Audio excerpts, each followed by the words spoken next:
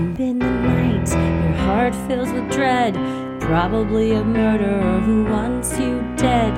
It could be a ghost, a demon, or worse. Perhaps you're the victim of a witch's curse. It's hopeless, you're doomed. You'd call a priest if you could. You'd rather just listen to Sinisterhood.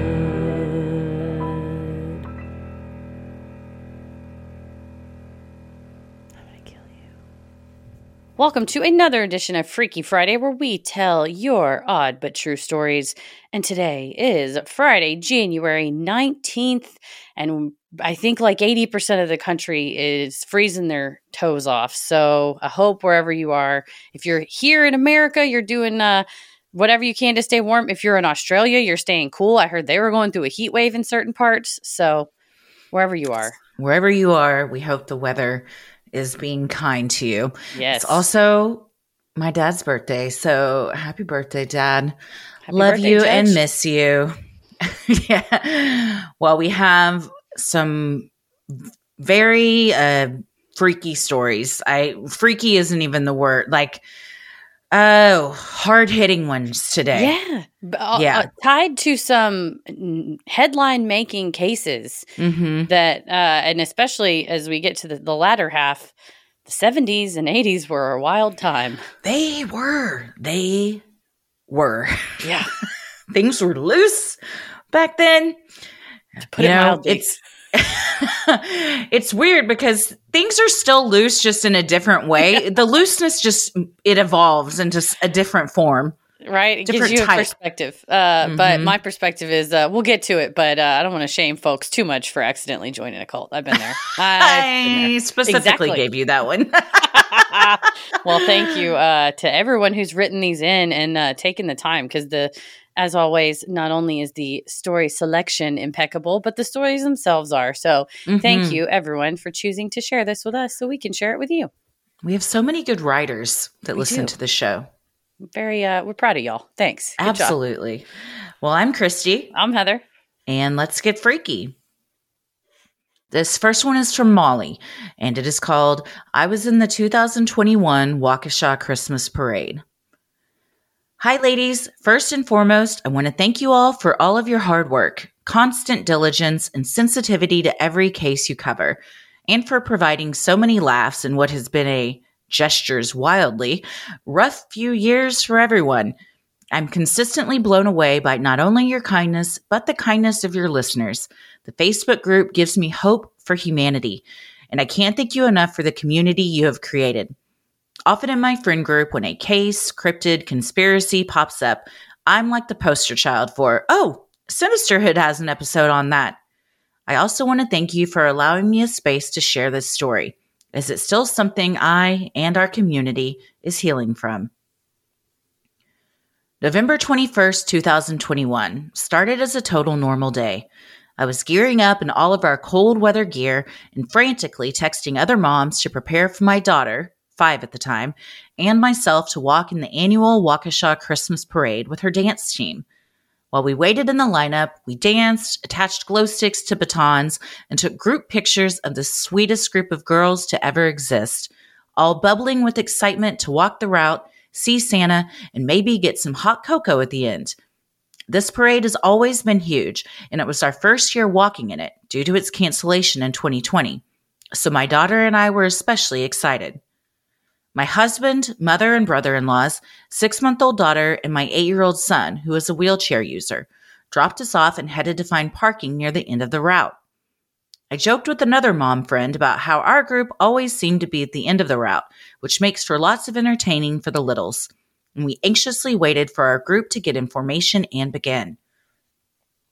We started to move from the staging area, and my friend and I held up the back, mostly to keep our girls from straying not too far back, and the parade began. We had just turned onto the main street, where families sat with their chairs, blankets, and smiling faces, when we heard a car horn blaring. From the back street, off the parade route, we saw a red SUV driving directly down the street and continuing into the route. The first thing to hit was the confusion. Who was this asshole, and how did he not realize he was driving into a parade? He was so close that I had to pull one of the younger girls back by her coat and ended up pulling us both down, something I profusely apologized to her parents for later. And as I did, I made direct eye contact with the driver and yelled, "What the fuck?" as we stared at each other. He continued to drive, and the groups had stopped until he swerved and we began to hear screaming. As quickly as everything moved after that, it was still in slow motion. A woman from further up ran back to us and screamed for us to get off the sidewalk, and a police officer told us we needed to get up by the church on the corner because no one knew what was going on or if he was going to turn around. As we herded our group with girls aged 4 to 18 against the back wall of the church, the pastor came outside and ushered us in. We got everyone inside and began doing head counts, while the older girls, who were so much braver than they should have had to be, gratefully took the snacks and water offered by the pastor and handed them out while we contacted parents to let them know where we were, still not fully knowing the extent of what had happened. We were divided between my daughter's age, who had no idea what was going on and were just mad that the parade was canceled, slightly older girls who understood that something bad had happened but weren't sure what, and our oldest girls, who knew as much as the adults did and still bravely sat with the younger girls to help comfort them. I can't give enough credit to them or to the other chaperones and the owner of their studio for their bravery, calm, and support of each and every girl there in the face of so much fear. After we accounted for everyone, I got a call from my mother-in-law, who was bawling. "Oh my God, you're okay. Are you okay?" I was confused and said, "Yes, we're fine. They canceled the parade and we're waiting for parents to come get the kids. Did they stop that guy? Are you okay?" It was only then that I knew exactly what had happened and just how truly horrific it was. She explained that not only had he driven down the route, he had driven directly into several groups of marchers, and the scene was dire. Once they had realized what happened, my husband and brother-in-law had taken off to try and find me and my daughter and left my other 2 children safely with her. Then my husband called. I hope in all my life I never hear that type of panic in his voice again. He told me he was coming to me, but that I could not walk down the route and I needed to walk the opposite way and not let our daughter see. I told him I would meet him at the car, but I needed to stay to make sure girls had been picked up and that no one needed help. When we were able to leave, I hugged the other moms who had been walking with the group, hugged their kids, and left the church. As we left, I understood why my husband told me not to walk back through the route. There were police squads from multiple cities, EMTs, firefighters, and further down the road, you could only see the tarps. There were police squads from multiple cities, EMTs, firefighters, and further down the road, you could only see tarps and empty seats left along the sidewalks. It was so much worse than we had realized. This realization hit me, and I sat in the grass, pulled my daughter to me, and began to cry. We got up, and I had 2 choices: walk directly across the street or walk to the corner and towards everything and cross safely at the crosswalk. I decided the former would be safer, especially because there was an officer directly across from me, desperately trying to direct traffic away from the scene. And we began to walk, only for him to yell out, "Hey, what?" I lost it. As he came over and asked what I was doing, I said, "I'm just trying not to jaywalk." He looked at me in absolute disbelief and immediately softened up. He softly laughed and said, "Yeah, we can't have that," and offered to walk me to the car while another officer took over for him. I felt numb the entire drive home. It had hit the news, and I was receiving phone call after text message after email, checking in on us as I was watching the news and trying to process just what a nightmare we had experienced. We had survived a horrible, unthinkable, and unprecedented attack that had injured 48 people and killed 6. The man who had done it had been caught and apprehended, and our community faced a lifetime of healing. If there was any positivity to be had here, it's been seeing how the community has shown up for one another. Multiple support organizations have been created. I've attached a link to some resources, community projects and murals, and in the parades we have done since, People are a little more vigilant, cheer a little louder, and the city has worked tirelessly to make future parades safer through better barricades and changing up routes. The Milwaukee Dancing Grannies, who suffered immeasurable loss, saw record numbers of new members and were invited to march in the New Orleans Mardi Gras parade last year. Countless GoFundMes were fulfilled in honor of victims and their families. And I think what's more important than saying the name of the monster who did it is that we say their names. William Hospital, 81. Virginia Sorensen, 79. Leanna Owen, 71. Tamara Durand, 52. Jane Kulik, 52. And Jackson Sparks, 8 years old. Thank you again for all that you do and for allowing me to write this down for the first time and heal a little bit. It has been a long road for everyone, but with the support of the community and the love of one another, the road hasn't been quite so lonely. United for Waukesha Resiliency Center, unitedwaukesha.org. Well, we're both crying. Just full disclosure, I muted myself throughout, and shout out to you, Christy, for making it through that, because the pauses and breaks we had to take are all going to be edited out. Truly. But it's, the Mr. Rogers thing, right? You look for the helpers, and that is a community of helpers. Yeah. Yeah, this was an unspeakable act. We actually covered this in a mini-sode. There are, a couple months ago. A lot of criminals we cover and stuff. I hate this guy. I know his name, and I'm not going to say him. Fuck him. I hate him. I saw he was appealing, maybe on grounds of competency, whatever. Regardless, he should never see the light of day again. I think he's never going to be able to pay back any of what he did. But for what was ripped through, an innocent day like that, like a Christmas parade. Yeah. Not only just innocent, but joyful. And everyone is there to have fun. It's just like the music festival in Las Vegas, anything where people are gathered, a movie theater, to just enjoy themselves and have fun. And your guard is down more than usual. Yeah. And someone takes advantage of that. Rot in prison forever. For real. But I mean, it's beautiful to read out of so much pain and horror. Like at the time, immediately everybody jumped in to help. Oh, yeah. I mean, this is it was, a small town. They are doing small town things like Christmas parades. And when you suffer such tragic loss, you come together like a small town does to for sure.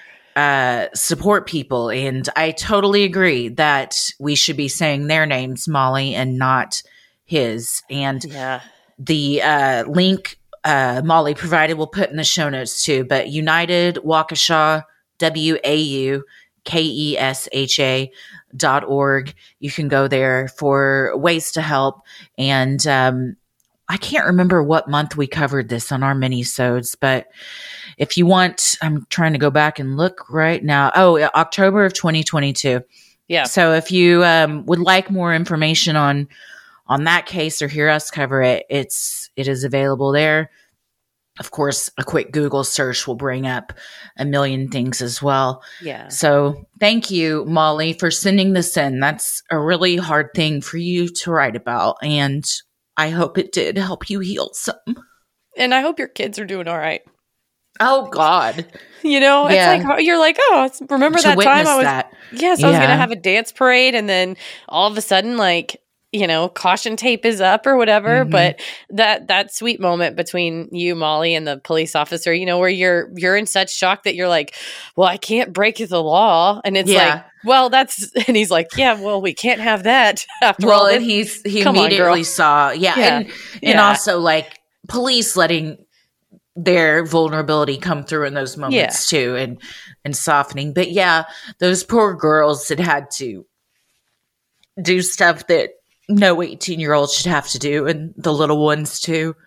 I'm glad that y'all have been able to still have those, and it wasn't something that this monster took away for you forever, that, you can still find ways to honor the victims in future parades and and stuff within your city. So, Same. And same with the dancing grannies. I love that the Yeah. dancing grannies are still out there and they're getting new Yes. members, and they keep the memory of all of their lost members alive. And that's the heartbreaking thing about it, is every single one of those victims loved bringing joy to other people. Mhm. And then it's just, in a loss like that, it guts you. But it's like when we lose anyone, my number one thing that I like to do is, like, for when I lose somebody I love, I try to find one thing that I can do that they did that I admired, or that, like, made my life better, or made my life, Mhm. and if we all want to honor those that were lost, especially the dancing grannies, it's like, live your life out loud, fully dance, encourage other people. Like, that Don't is let the it best scare you legacy. off. Instead, join and support. I think Make a bigger parade. That's and it shows that, like, you're not going to prevent us from doing the things that make us happy. So, right. Yeah. We, even though this was 2021, that wasn't that long ago. I mean, and it's still, I'm sure for those affected, feels like it was just yesterday. So for anyone else that was there, or, has a connection to that in some way, we hear you and our hearts are with you. And thank you, Molly, for sending this in. I put it first because I was like, I know that I'm going to cry. You gotta put it up top. So I'm going to take some deep breaths. Yes. And move on to the next one. But thank you so much. Thank you, Molly. Sinisterhood will be right back. Well, this next one is from E, and the subject line is How I Almost Got Converted. Dear Christy and Heather, hello from a fellow DFW gal. I love listening to y'all each week and hearing your takes on things. I've debated whether this is a freaky enough story to submit for Freaky Friday, but it sure as hell freaks me the fuck out to think back on. And if my story can help anyone else avoid a similar experience, then I figure it's worth sharing. When I was in high school, I fell in with the, quote, good kids group. Many of these kids belong to a mainstream religious group that is widely considered to be more of a cult. I figure I'd be vague about the specific religion, but you can probably read between the lines. Our group's differing views never became an issue, as we all stayed in our own spiritual lanes and didn't try to convert each other to our respective religions or ideologies. When I went off to college, I roomed with one of these friends. She wanted to be active in the local branch of the church, and trying to be a supportive roommate, I went with her to some of their social events. It was at one of these events that I met the guy who would end up becoming one of my biggest regrets. He had recently returned from completing mission work and was a few years older than me. I had just broken up with my high school boyfriend and was feeling lonely. He asked me out, and I figured, what harm could it do? I assumed it would be casual since I knew he wouldn't get married to a non-believer like me, and I had expressed from the beginning that I had no intention of converting. I was so naive. We quickly became exclusive, and within a few months, I had lost my virginity to him. Two big problems with this. One, I didn't consent to it. I told him I didn't think I was ready, but he persuaded me. And two, he was not supposed to be having sex according to his religion. However, he lied to the church leaders about his chastity and continued participating in their rituals, all the while remaining sexually active. Little by little, he started pulling me away from my friends. I spent all my free time with him and his family. And by the end of my freshman year, I didn't see any of my own friends. My roommate had dropped out after the first semester and moved to Utah after breaking up with her boyfriend. I also rarely went home on the weekends to see my own family. It was around this time he began to bring up the idea of me converting so we could get married. I told him I wanted to finish college before I got married, so he bought me a promise ring that looked exactly like an engagement ring and would get angry if I didn't wear it on my left finger all the time. I realize now this was just another way he exerted control over me. About halfway through my sophomore year of college, his mom suggested I give up on school and just get married already. By this point, he had me attending regular church service with them, so they figured I was good as converted. I'm so thankful that I didn't listen to her. Though he had isolated me from my friends and was doing a really good job driving a wedge between me and my family, I still had enough doubt about the whole thing to keep some of my wits about me. However, I was also still delusional enough to think that we would get married one day and everything would be fine. At the end of my sophomore year, my sister graduated from high school. Her graduation fell on a Sunday morning, and when my boyfriend realized I planned to attend that rather than go to church with him, he was livid. This was what started me realizing I wanted to get out. I just didn't know how. He had so much control that it seemed impossible. That summer, my sister and I got an apartment together. I think this scared my boyfriend because he redoubled his efforts. Pretty soon, missionaries were casually dropping by to chat, which just added fuel to my fire. Now that I finally had a local support system in the form of my sister, I worked up the courage to break up with him. He went ballistic, throwing rocks at my window, pounding on my door hard enough to leave huge dents, showing up at my work. His mom even got in on it and called me to tell me I was making a mistake. There is so much more to this story, but I'm trying to keep it short. He moved to Utah right after we broke up and was married within a year to someone who was already a member. My junior and senior years of college were wonderful.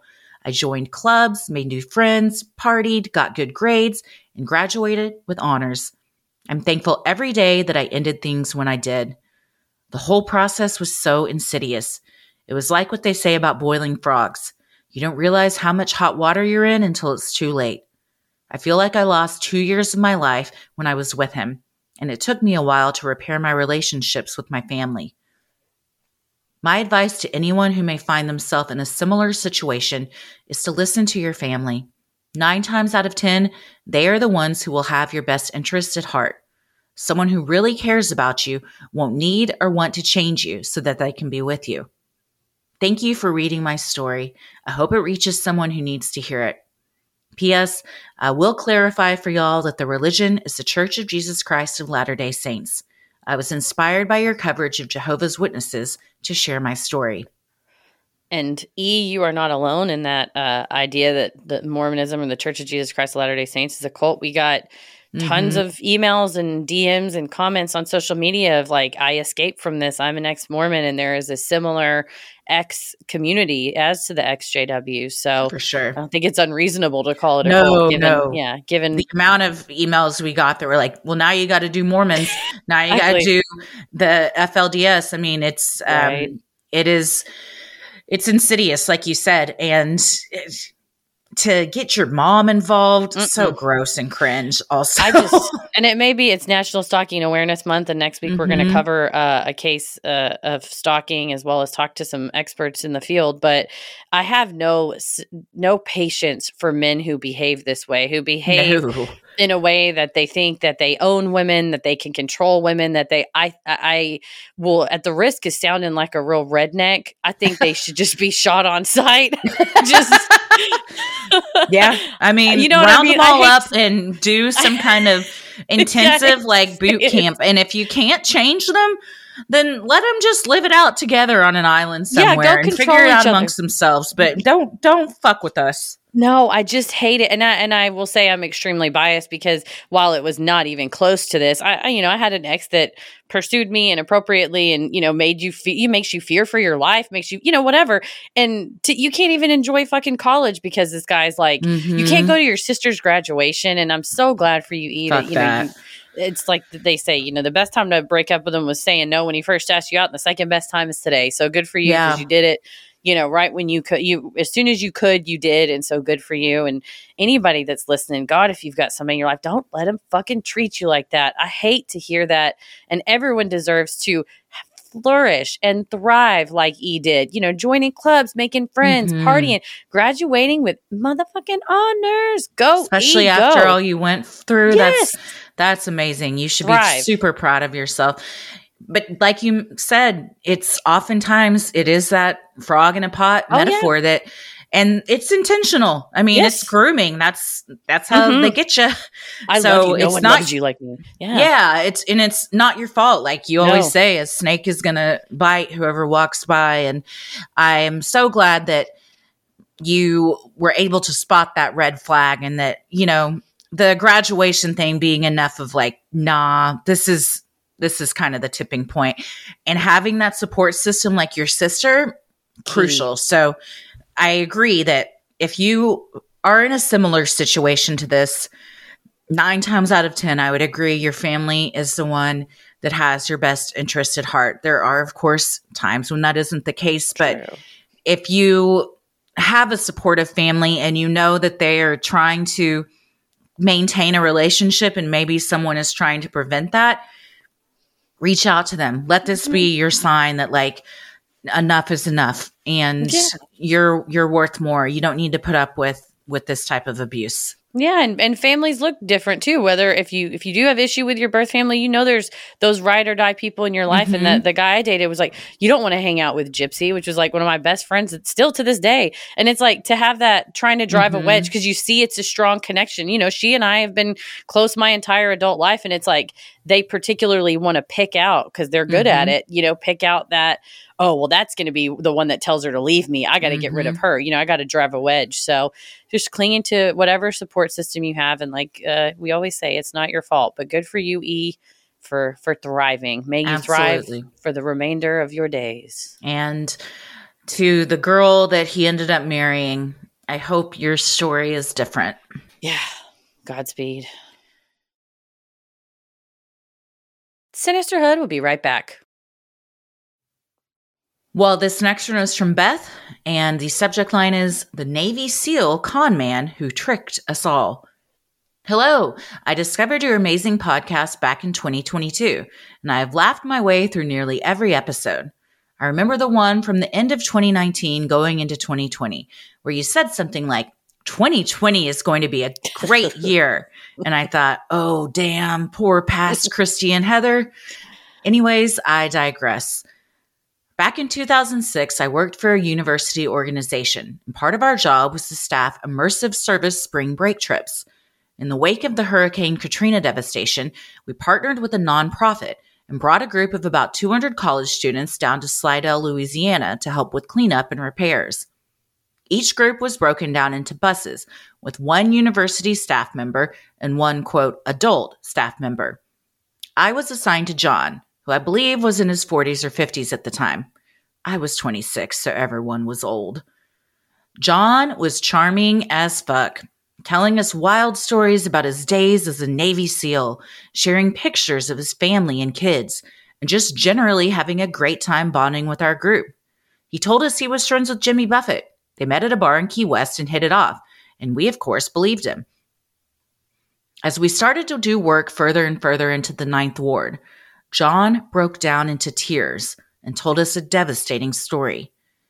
He was on a search and rescue right after Katrina and assigned to a certain area. In one house, the adults had gotten out, but their granddaughter was trapped.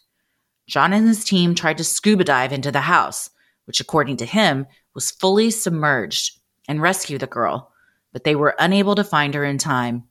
We were all crying at this point. Then he goes on to tell us that after a few months, he was able to get in touch with the family and find out more information about the girl. Her name was Meg, the same name as his daughter. He was crying. We were crying. It was heartbreaking. After we returned home, we started posting pictures on Facebook and tagging everyone, including him. A few of the staff members even kept in touch with him over text. About a week later, I received an email from John's wife, which rocked my socks. According to her, John was a narcissistic liar. He was never in the Navy, cheated on her multiple times, never saw his kids, and was just a horrible person.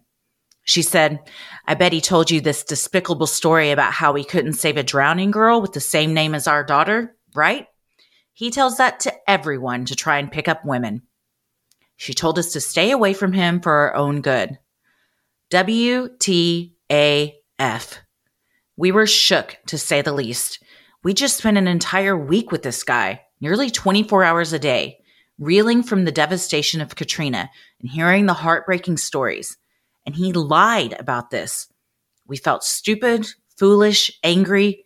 We were definitely creeped out by this sleazy guy that we had basically hero worshipped for a week. I couldn't believe that we were so taken in by this con man, but it was a valuable lesson for all of us to not believe everything people tell you. Thank you for sharing my story and keep on doing what you're doing. Love, love, love your work and your hilarious friendship. Keep it creepy, not sleazy. Beth.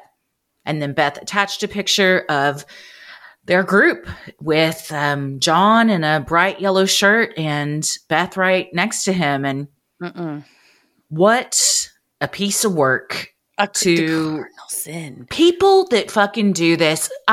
It reminded me of The Woman Who Wasn't There, the documentary about the woman who lies about being involved in 9/11. And you're like, jaw on the floor. What kind of monster takes this horrible event that affected millions of people and then tries to like jump on the trauma bandwagon? It's so gross and disgusting. And then his wife is like, yeah, he does it to pick up women. Oh, nasty. Stolen valor to pick up women. Yes, also, stolen valor. Yes. Don't you bring Uncle Jimmy into this. He doesn't know you. He would never in my life. He would never be friends with you, John, if that's your real name. Yeah, right. Well, that's the good thing. It's crazy about Facebook, though. I think a lot of con artists, he's older and Facebook was new around 2006. I got my Facebook because of my Loyola New Orleans email address. So that's like the first year I had Facebook was like late 05, 2006. So he has been peddling this bullshit for God knows how many decades. He didn't realize, I'm going to go tell all these kids. Then they're going to put me on the internet. Other people are going to see it. And then it's like, the jig is up, you idiot. John, a Navy SEAL would have seen that coming, and you ain't one. I hope that it blew up his spot all over the world, whoever he's told this story to, and that it shut him down and embarrassed the shit out of him, because that's gross. That's just so fucking gross. And then you do look back and you're like, oh, I feel like an idiot that I was crying with this man. But Beth, it's none of y'all. It's snakes are going to do what snakes do.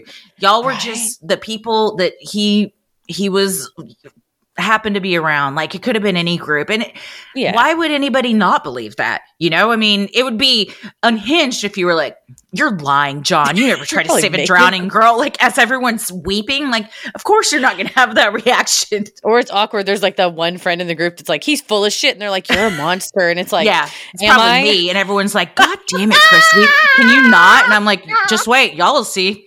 I might look like an asshole now, but just wait. I'm just going to say 100%. Yeah. The amount of times in our relationship, both personal and professional, that I've been like, what about this? And you've been like, I don't trust it. And I've been like, it'll be fine. And then the exact thing you thought would happen. And I'm like, we got to really listen to Christy. She's a psychic. You're like, no, I'm just cynical and aware of things. And I'm like, okay, cool. I'll just be like, let's go on into this one. Most people, and maybe even me in this situation, like, especially when you're like, effective. You're in the 9th ward. You see all the devastation around you. Oh, yeah. To prey on people's like emotions like that is so sinister. And just, he has a family that he treats like shit. Like, fuck you. Go to that same island with all the other men that are doing shit like this. Y'all all get to live it out and just fight amongst yourselves. Yeah, Sleazebag Island. They can take him down to the abandoned Epstein Island, all on there, and then we can burn it down with them on it. Or that sadly the trash island in the middle of the ocean where all our fucking trash just ends up because of the currents. Just go sit them on that. Have them clean it up. That's a good one-way ticket way to use your time. Trash Island. First class ticket to Trash Island. Bye.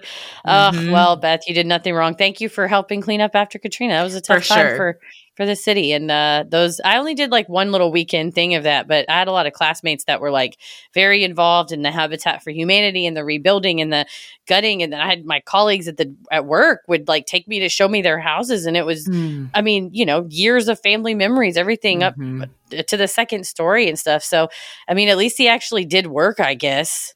But I hope he didn't just like wander around and tell these sob stories, and he probably did. Used it as just like a fucking ground for his platform. Yeah, right. He just has his hands on his hips like, this reminds me of the time I was out in Korea. And you're like, get out of here, John. You're full of shit. Well, thank you. Thanks for sending that one in. Mm-hmm. This next one is from Hannah, and the subject line is, my mother was mistaken for Patty Hearst in the 1970s. Hello, ladies. I started listening to your podcast several months ago. I work from home, and your episodes make my day more enjoyable. My favorite episodes are Freaky Fridays. I have several stories I could submit, but this one is my favorite, and that's why I chose it to send it in as my first submission. My parents married in the fall of 1973. My dad was 21 and my mom was 19. She's given me permission to share this story with you, but asked that I not include her name, as this takes place in a small town and my mom is very private. A few months after they married, my parents went to a bar outside a small town in southern Oregon to play snooker. This particular bar was the only one in the area that had a snooker table. Back then, if you were under 21 but married to someone who was 21 or older, you could join your spouse at the bar as long as you brought proof that you were married, i.e., had your marriage license with you. After a while of playing snooker, my mom was approached by a couple of police officers. They asked her to step outside so that they could talk with her. She thought it was because of her age, but after looking at her ID, they told her that some man from the bar had called them saying that Patty Hearst was there. Patty Hearst, the daughter of William Hearst, was kidnapped from her apartment in Berkeley, California by the Symbionese Liberation Army earlier that year. They brainwashed her into joining their group, and she committed many crimes with them, including being caught on surveillance robbing a bank in San Francisco. She was already a wanted criminal, and everyone on the West Coast had an eye out for her when someone thought my mom was her. My mom and Patty Hearst were roughly the same age and really quite resembled one another. I've included a black and white photo of Patty and my mom, although she's asked that you don't post a picture of her. It is her least favorite senior portrait, but it was the only one in black and white that she could find for comparison. Thank you for reading my short Brush with True Crime story. I hope you enjoy it as much as I do. These are my favorite type of stories, and I'm amused that something like this happened to my mom. Maybe the next story I send in will be the one where my aunt was camping and a murder happened nearby, or the times my sister and I saw UFOs and aliens outside our bedroom window. I tell you, Southern Oregon is a weird place to live. Well, she included a picture, and I think this is a badass picture of your mom, so please tell her that. I love yearbook pictures from like the 70s. Everyone just looks hot, like glam and sure. like models. It was just like everyone had the middle hair part, the sleek hair, like fresh skin. Everybody just looked like glowing. It wasn't, more natural. So she's beautiful. Please tell her that. But does resemble Patty Hearst too. You also included the very famous picture of her in front of the Army's symbol and her with the machine gun, which we should cover this story because it is a wild story.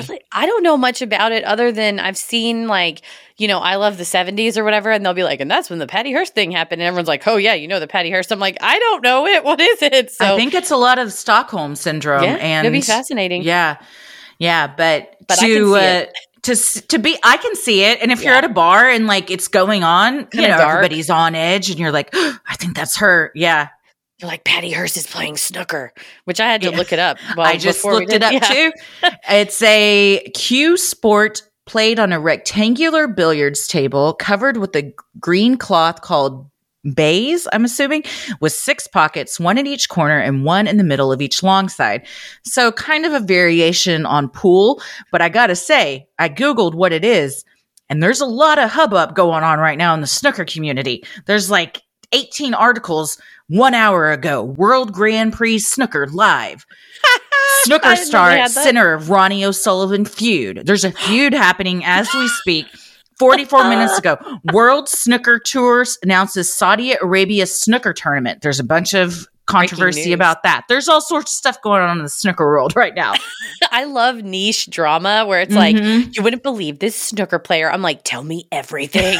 Like the stuff about like the drama in the chess world. I'm like, tell me everything. Shit went down at a knitting conference. I'm like, I need to know.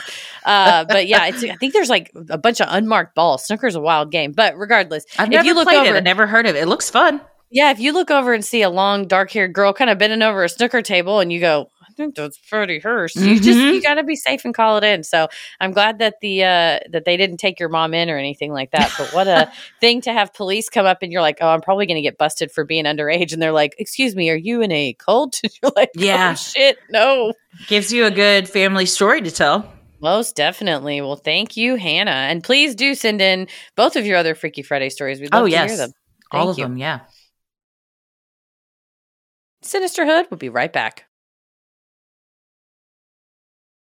Well, speaking of cults, this one is from Kieran, and the subject line is, My parents met in a cult. Hi, I've been a listener for a long time, and I especially love the Freaky Friday episodes. Despite the dramatic title, I don't usually dwell on this aspect of my family history, as it was over well before I was born, and my parents were really casual about it until recently. My parents were followers of Osho, aka Bhagwan Rajneesh, and met at the ashram in Oregon in the early 80s. But that's not where my family's involvement begins. My mom left Austria, where she had been living with her mom, Anne, and stepdad, and spent her teen years in the 70s living in Malibu with her dad, John. After my grandma's divorce, my grandma felt lost and went to visit my mom and grandpa John, whose brother Brian was also staying in LA at the time. Brian had recently been to a retreat in Joshua Tree, where Osho's voice recordings were used to guide the meditations, and he went to India and officially became a sannyasin, basically means a disciple and what Osho's followers called themselves. John and Anne were both intrigued by Osho's teachings and also visited India to take sannyas, receiving a mala, an Indian name from Osho, as part of accepting him as their spiritual guru. My mom was 19 when she visited Anne, who was staying at the ashram in India for a while, and, no surprise, became a sannyasin. I can't remember everyone's names, but Anne became Gaia, and my mom became Anugita. My dad is from England and was traveling around Europe in his 20s when his sister invited him to visit the ashram in India. From there, he followed a girlfriend over to Oregon, but I don't think he was ever that into the spiritual path. That girlfriend might have been his green card marriage wife. To stay in the U.S., practically everyone had at least one green card marriage during the 80s at the ranch, including all the family members I've mentioned. When my parents met in Oregon, my mom was 25 and had been there for a few years, and my dad was 30 and had been there off and on. They moved to San Francisco together when the ranch disbanded. My grandmother Anne is the only one who stayed a believer after Osho's deportation and death. None of us speak ill of him around her because she's 93 and can believe whatever makes her happy. No one had any traumatic experiences, and my parents called it a commune when I was a kid, so I didn't know there was anything weird about it until Wild Wild Country came out, and all my friends freaked out about me never telling them. Most sannyasins had no idea what that inner circle was up to and hated Sheila. My parents were just hanging out with their friends, smoking weed, going to meditation, totally oblivious to the dark side of it all. A few years ago, my mom realized it was a cult and got really into cult documentaries and reading books from former sannyasins who actually did have traumatic experiences. In a weird twist of fate, my mom's sister ended up in a Jesus Freak movement cult and met her husband because they had both just gotten free of it. Everyone was relatively normal by the time I came into the world in 1995. So normal, in fact, that sometimes it's hard to believe that they were involved in cults. The photos I attached are of my grandpa and mom in red with their mala necklaces. There aren't a lot of photos from the ranch or India, as it wasn't super common to have a camera where material attachments could be a distraction from spiritual paths. Well, Heather. Listen, your parents, they did the right thing. Osho's great. I'm a big fan. No, I'm kidding. Heather accidentally joined. All right. Joined. I won't say she joined, but she spread the message for a minute. Yeah, I've joked about it a couple times. It's funny when people are like, "What was that cult Heather was in?" It was not that serious, but it no, was just not silly at all. because I had purchased a meditation tarot deck that was like the Osho Zen tarot, and I was like, it's just kind of regurgitated like Zen teachings and whatever, but in this kind of deck. So I could be like, oh, I'll like pull a card and write about it or whatever. And then for a while, I had no idea who wrote it, and maybe like a year, I had recommended it to people. I had given it as gifts. I had no idea. I probably looked like I was in there like she's like really into it. Where are her beads? Because she's been giving it as gifts. And then I Googled it and was like, what? Osho is Wild Wild Country. Wild Wild Country is Osho. I had a real Ace Ventura moment. I was like, what is happening? And it turns out, yes, I was following Bhagwan Rajneesh on accident. I still have the deck of cards because it's a funny story, but I don't like study it or follow it. But no, it's a good point though, because there were some people that were part of it that were like I mean, you can watch the documentary or read their Mhm. books that had a horrible time. But there, a lot of times in these cults, there are just the folks that are kind of like literally background characters that were like, I don't know, man, I was just smoking weed and shit hanging out. Like, Yeah. I didn't see any, I didn't poison It a salad sounds bar. like a great time if you're just smoking weed, going to meditation, hanging out with your friends all day. And How you get me in a cult. now I just got to say, respectfully, Kieran, your grandpa John is a zaddy. I mean, it's there's just no. Oh yeah, he's got attitude. I like it. I like the swag. I like the whole vibe. For sure. And yeah, so pass that on. pass that on if you're able to. But it's so funny, and also that your aunt too. But you know, we all have things in our past that we just, you're like, yeah, that was just what I did in the 70s. And now I live a totally normal life. Right. And you're like, oh, okay, cool. I guess I'll just go to school then. I mean, like my parents, my family, this is their history. But yeah, if they just kind of go like, oh yeah, we lived in a commune. It was a weird thing. And especially if they didn't know, like they couldn't tell you what they don't know. But I'm sure it's completely understandable that your mom, whenever she's like, wait, what was going on? Like you would want to like dig in and like get your arms around like what was really happening, not just with the people I was in there with, but then afterwards and then other similar groups. Like I totally see that becoming like a area of interest for sure. Oh yeah. I would fall down a huge rabbit hole if I'd been involved in a group and then I found out, oh, well, the right-hand woman was trying to poison the entire town. Yes, right. I'm telling you, man, poison a salad bar is unforgivable. She's going to Trash Island too. Well, thank you very much, Kieran, for sending that in, and send our love to your family for us. Sinisterhood will be right back. All right, this final one is from Sam, and the subject line is, I've been given a gift. I love the show and love you gals. This is my second time writing in. I'm the Sam that had the prom date from hell. Not exactly sure why I thought you guys would enjoy this story, but here we go. I'm 12 years old, and I see a baby perched on the railing of one of my favorite summer attractions that catches my eye. The mom's arms are tired, and the railing is the perfect height for baby's bum to rest. That baby's gonna fall, I whisper. What? My dad says. That baby, I point, it's going to fall.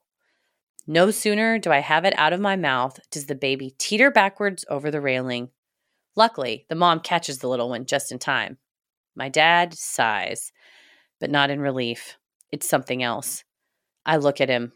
What was that? I ask. Sometimes things like that happen, he replies, as we move on to another area of the park. That night at Tuck-In, he brings it up again and tells me something I never thought I'd hear him say. He proceeds to tell me that all my life I've had something. When we lived at the private boarding school and he was in charge of the boys' dorm, I would wake up anytime one of the boys was up to anything that teenage boys try to do, sneaking out, up after curfew, etc. My parents have always been very, very conservative and religious. My reverend father telling me this felt like a huge secret that I couldn't share with anyone in our circle. They just wouldn't understand. This gift isn't all the time, just seasons of my life here and there. But in those seasons, I've been able to accurately predict 7 pregnancies across 5 people. I've caught people in multiple lies and just instinctively know things.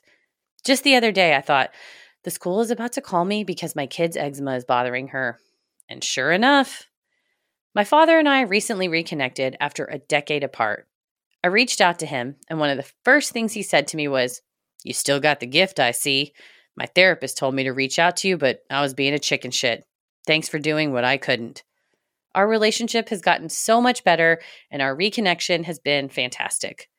My husband is a skeptic and rolls his eyes and says I'm just a good guesser, lovingly, when I bring my gift up. But he can't deny there's something. I'm still not sure what this gift is. Personally, I think it's a gift from God. For what purpose? Hell if I know. And, like I said, I'm not sure why I thought you may enjoy this, but I hope it encourages other people who are on a journey to discover parts of themselves that they may not entirely understand. You don't have to have it all figured out to enjoy the ride. What do you think, Sam? Well, Sam, I think some people are a little more tuned into stuff that's going on and get those feelings. So, I mean, I feel this way a lot too. I'm glad that baby was rescued. That's like right? some Superman shit where you're just like, that kid's going to fall and then you dive down there. That 12-year-old girl just saved the day. She saved the baby. Right.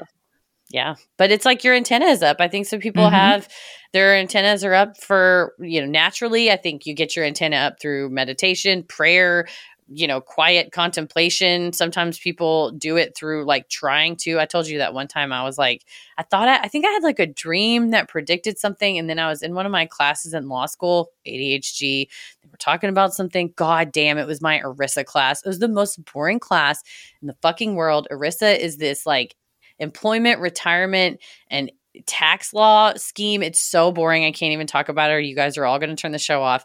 So because of that, I was like, I'm just going to Google, how do you know if you're a psychic?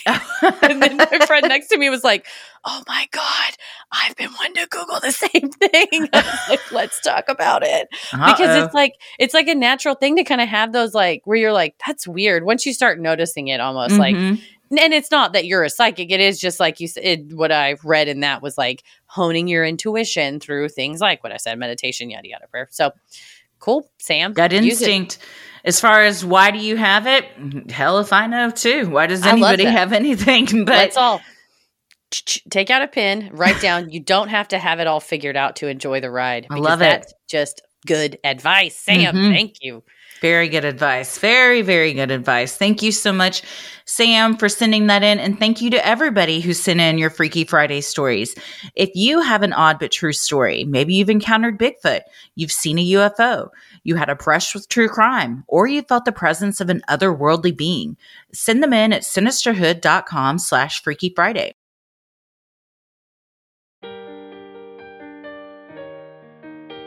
If you like our free episodes, you'll love our Patreon bonus content. You can join for free to see what we're up to next, or dive into over 500 hours of content, like our recent Q&A we just had last night, which was a ton of fun. And we introduced a new oddity that has been made its way into Heather's studio. He's over my shoulder. Oh, there he is right now. I told Paris, I was like, you got to pull that clip and put at least a taste of it on the socials so people can see. I don't know. It might make people not want to go watch the video because it's like the stuff of nightmares. But that's the kind of fun we have over on the Q&A. We got some fun FMKs last night. We got good questions on the Sinisterhood Mount Rushmore, which keep your eyes peeled for new merch, hopefully coming soon with that. But we also had a new Dear Sinister where folks write us in for personal advice. So we had a great episode on that, and folks have already started weighing in on the comments on what would they do in the same situations. And coming up the end of this week, we hopefully by the time you hear this, our true crime headlines will be out where we discuss the Gilgo Beach 4 case, updates in Gypsy Rose, as well as Tom Girardi and Erica Jane from Real Housewives, and stuff like that on the headlines. The man that decided it would be a good idea to fly across the judge's desk and slam her head into the ground. So we talk about that too. Yes, what he's being charged with now in the face of that viral video. Definitely go check that out. You can also head to sinisterhood.com and click shop on the top banner to check out Sinisterhood merch like t-shirts, mugs, totes, and stickers, and even clothes for your kiddos. Right now, we have got a clearance sale going on, last chance for our 2022 and 2023 items. So if you missed out on merch at our live shows or you just like how it looks and likes the design, I mean, I think Paris was like, this Texas Theater shirt's probably my favorite Sinisterhood shirt. I was wearing it yesterday. Yes, I wear the shirt of my own show. Honestly, he was going to wear it at Meow Wolf, and he was like, he's like, I'll kind of look cringy if I wear this. I'll look like your handler. And I was like, no. And then we ran into a listener, and I was like, he goes, God, I'm really glad I wear that shirt. I look like such a dork. Me too. It would have been so embarrassing. But you're not married to me, so feel free to go get you a Sinisterhood shirt on clearance right now for some percentage off. I'm not sure what it is, but sinisterhood.com, click shop on the top banner. While you're on sinisterhood.com, you can also review the show, follow us on socials, and check out the episode description. You'll also find fun things like topic-based playlists and links to live show tickets, which keep your eye on because we'll be announcing our spring Full Moon Energy 2024 tour dates probably in the next couple weeks or so. So you'll find out on Patreon first. You also get first access to tickets over there. And then, of course, follow us on socials for all the updates too. For sure. We are on Instagram and Threads at Sinisterhood Pod. You can like us on Facebook at Sinisterhood. You can watch full video episodes that they come out about a week after the show. You can watch them early and ad-free on Patreon or check them out on our YouTube channel along with the entire show. If you like to listen to stuff on YouTube, some people listen. So if you're listening on YouTube, what's up? Sinisterhood Podcast. Go over there and subscribe for free and you get notifications when we post something new. There's also a lot of clips and stuff and segments. It's not just episodes, but Freaky Friday interviews, clips from like just fun Q&As and stuff. Silliness. So it's fun, yeah. Any of the conversations we've done, like with Randall Nickerson, the director of Aerial Phenomenon. So any of that is over on our YouTube channel. And clips you can find on our TikTok at Sinisterhood Podcast. If you want videos for you by us, head to cameo.com to order your personalized custom video shout out. We could say happy birthday, happy Valentine's Day, happy Galentine's Day. Anything you want, we would love to help you celebrate it at cameo.com. Search Sinisterhood and throw in there if you want us to have some of the weird oddities that are in the studio. Corn Skull, McGruff, the Lucifer head. The moon. I have a popple now, courtesy of Christy, the Moon Man with his weird sex mouth. Cameo.com. Let us know what weird things you want to see and we'll bust them out, baby. Christy, where are you at online? There's so many. You go yesterday when I ran off, you go, there's so many oddities for you to go through to find it. I couldn't find the moon. There's too much weird shit in my house. But where are you at online? I am on Instagram at Christy M. Wallace and TikTok at Christy or GTFO. Heather? I'm on the internet at Heather versus the world. As always, the devil rules the airwaves. Keep it creepy.